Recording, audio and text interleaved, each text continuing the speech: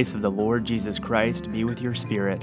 Amen. Welcome to our podcast, To Be a Christian, the Anglican Catechism in a Year, where we are learning what it means to be a Christian and the essentials for our Christian faith and lives.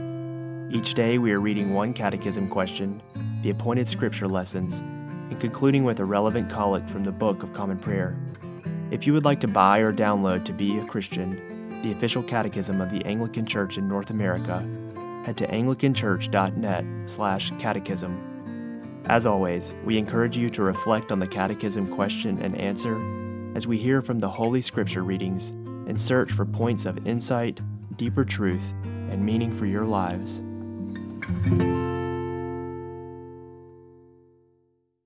This is day 164, and we are in the section on the Lord's Prayer. Yesterday we answered, why should you practice the Lord's Prayer? Today we are on question 164, what are the parts of the Lord's Prayer? Question 164, what are the parts of the Lord's Prayer? The traditional form of the Lord's Prayer begins by addressing God the Father, makes 7 petitions, adds a doxology, and concludes with Amen. The address, Our Father who art in heaven. The first petition, hallowed be thy name. The second petition, thy kingdom come. The third petition, thy will be done on earth as it is in heaven. The fourth petition, give us this day our daily bread. The fifth petition, and forgive us our trespasses as we forgive those who trespass against us. The sixth petition, and lead us not into temptation. The seventh petition, but deliver us from evil.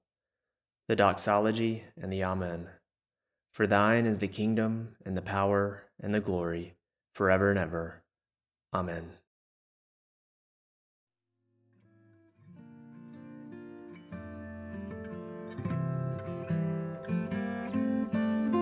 Let us bless the Lord. Thanks be to God.